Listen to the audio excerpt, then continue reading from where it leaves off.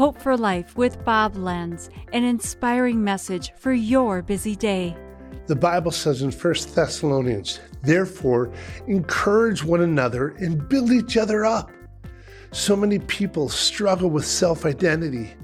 I'll ask somebody, if there was anything about you you could change, would you? 9 out of 10 people say yes. You might know that one person who said, no, I wouldn't change anything about myself. Funny thing is, all their friends would they would change.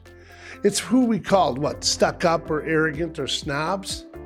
They've got to find the balance from people being on one side, thinking the whole world revolves around them, to the other side, who think they don't have anything to offer society.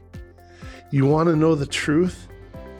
I've come to realize that even the people that look like they have it all together on the outside are struggling on the inside with the same issues.